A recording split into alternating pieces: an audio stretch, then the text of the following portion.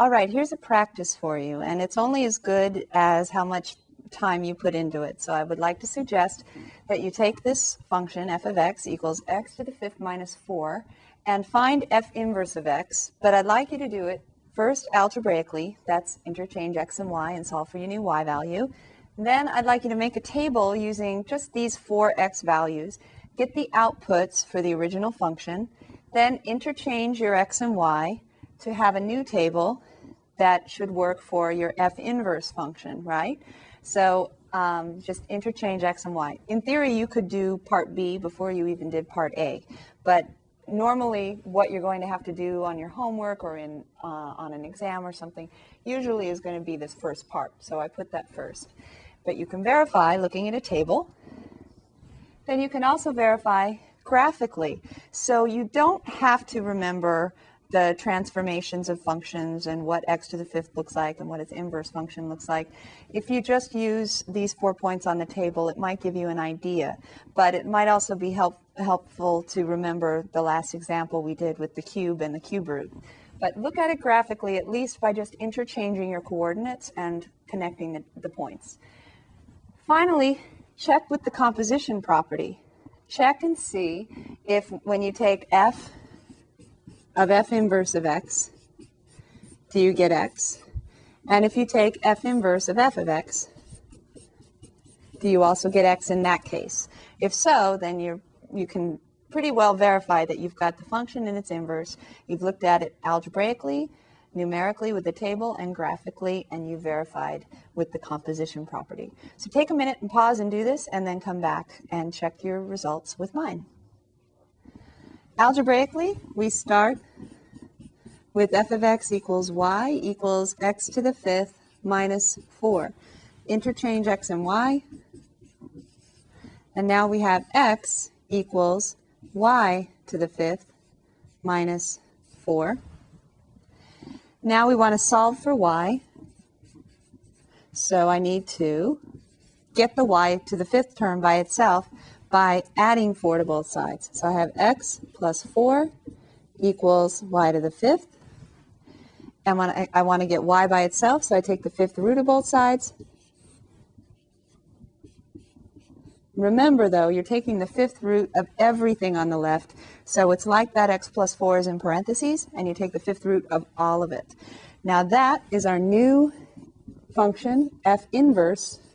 Inputs we still call x when we look at the algebraic representation. This x doesn't mean the same x that we started with. It means input. It's just a general letter because we don't want to write input every time. We just write x. So our input, adding 4, then taking the fifth root gives us the inverse function. Now let's double check those two formulas with our table. We're going to use f of x actually to make the table for f. When x is -1, we have -1 to the fifth power minus 4 is -1 minus 4, which is -5. And if you'd like, you can think of all these inputs as being read just to keep track. When x is 0, 0 to the fifth minus 4 is -4.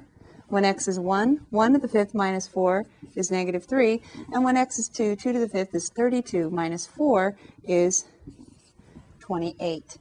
So 2 to the fifth is 32 minus 4, 28. So my outputs of f, these are what we normally think of as y values, right, are -5, -4, -3, and 28. We're going to interchange x and y to get the inverse function. So now I just take those y values, and now they're x values for the inverse function. They're my new inputs. My original inputs of the original function should correspond to the outputs of the inverse function. So I just copy those over, -1, 0, 1, 2.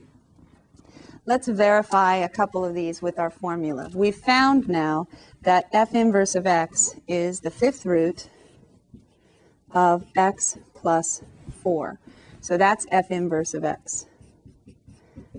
So x means input of the inverse function. It was the output of the original, right? So my input of the inverse function, let's look at -4. -4 added to 4 gives me 0, and the fifth root of 0 is 0, like I expect. You can plug in negative 5. Negative 5 plus 4 is negative 1.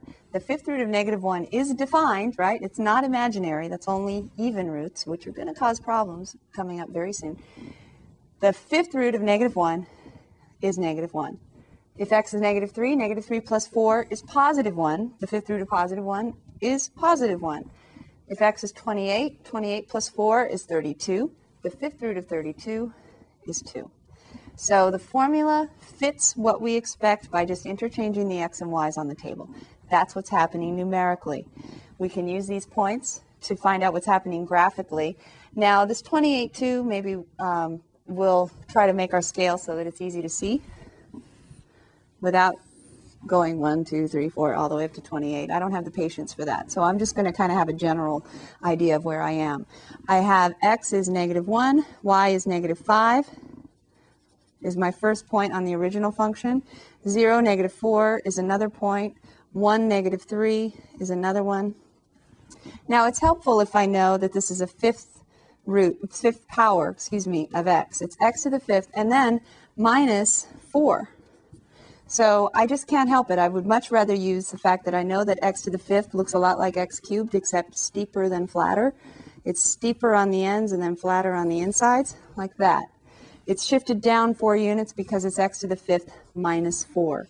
So this is f of x equals x to the fifth minus 4. If you want to put the other point on, there's a point 228 way up here, right? Input in red. So this is f of x. F inverse of x, I just interchange my x and y values. So I have negative 5 for my input now, negative 1 for my output, somewhere around there. Negative 4, comma 0, that corresponds to the point 0, comma 4, negative 4. So I had 0, negative 4, so this is 0 as an output and negative 4 as an input like this.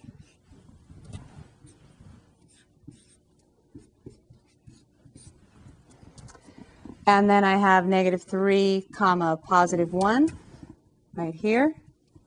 And then I have all the way out to 28 and just up to 2 right about here. And when I connect that, it helps to know that the fifth root of x is very similar to the cube root of x. And so it looks like this comes over from the left, comes up, and then it's very slow growth the larger x gets, because you have to take larger and larger x values to just get an output change of 1. On this last practice, check with the composition property. You might want to wait and just watch and then pause it to take notes if you don't already have this on your paper, because I'm going to do this kind of quickly. F of f inverse of x needs to equal x, right? So f of f inverse of x, I put in red, the fifth root of x plus 4 is f inverse of x.